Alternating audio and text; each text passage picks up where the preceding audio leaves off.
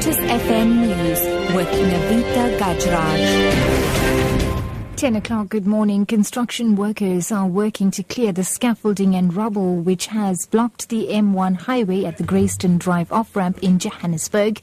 The highway remains closed this morning following the collapse of a bridge which was under construction yesterday.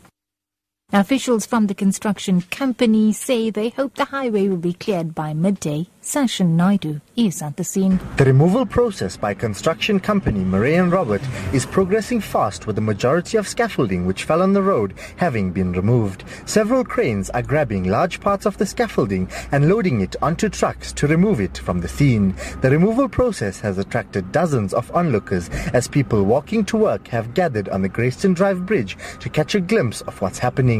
Metro Police are out in their numbers, ensuring a smooth flow of traffic around the area. Sasha Naidu, SABC News, Sandton. Meanwhile, the Johannesburg Metro Police have deployed over 200 officers in and around the M1 area that's been affected by the structural bridge collapse.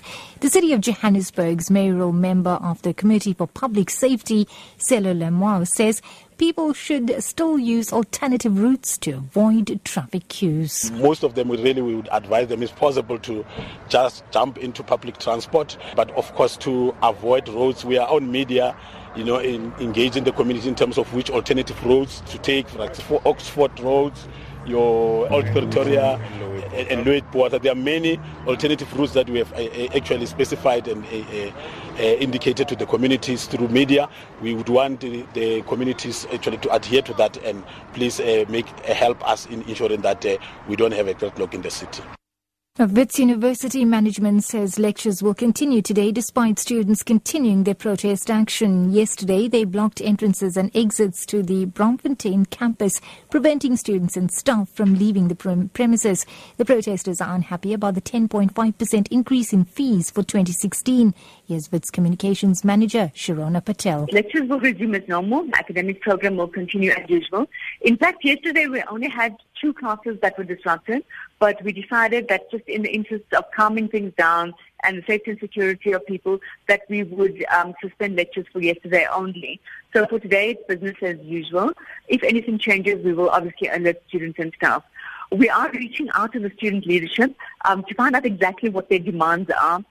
In other news now, Oscar Pistorius' latest parole hearing will take place later today. Correctional Services spokesperson Manelisi Wolela says the Kgosi Mampuru Prison's parole board will decide if the convicted Paralympian could be released into correctional supervision. Here's Nandika Beam with the details. Next Wednesday, it will be exactly a year since Pistorius started serving his sentence in the hospital wing of the Kgosi Mampuru prison in Pretoria. Pistorius and his lawyer met the board last Friday. They were told the board was consulting Reeva Steenkamp's family about Pistorius' possible release. Pistorius was initially expected to be released on August 21st. However, this was blocked by Justice Minister Michael Masuta, who referred the matter back to the Parole Review Board. The Supreme Court of Appeal will next month hear the state's appeal against Pistorius' culpable homicide conviction.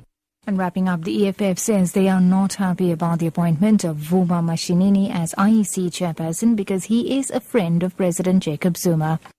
President Zuma announced Mashinini's appointment yesterday. EFF spokesperson Mbuyiseni Ndlozi says his appointment will affect the integrity of future elections. That's the news at 10. Your top story of this hour. Construction workers are working to clear the scaffolding and rubble which has blocked the M1 highway at the Grayston Drive off-ramp in Johannesburg. The highway remains closed this morning following the collapse of a bridge which was under construction yesterday.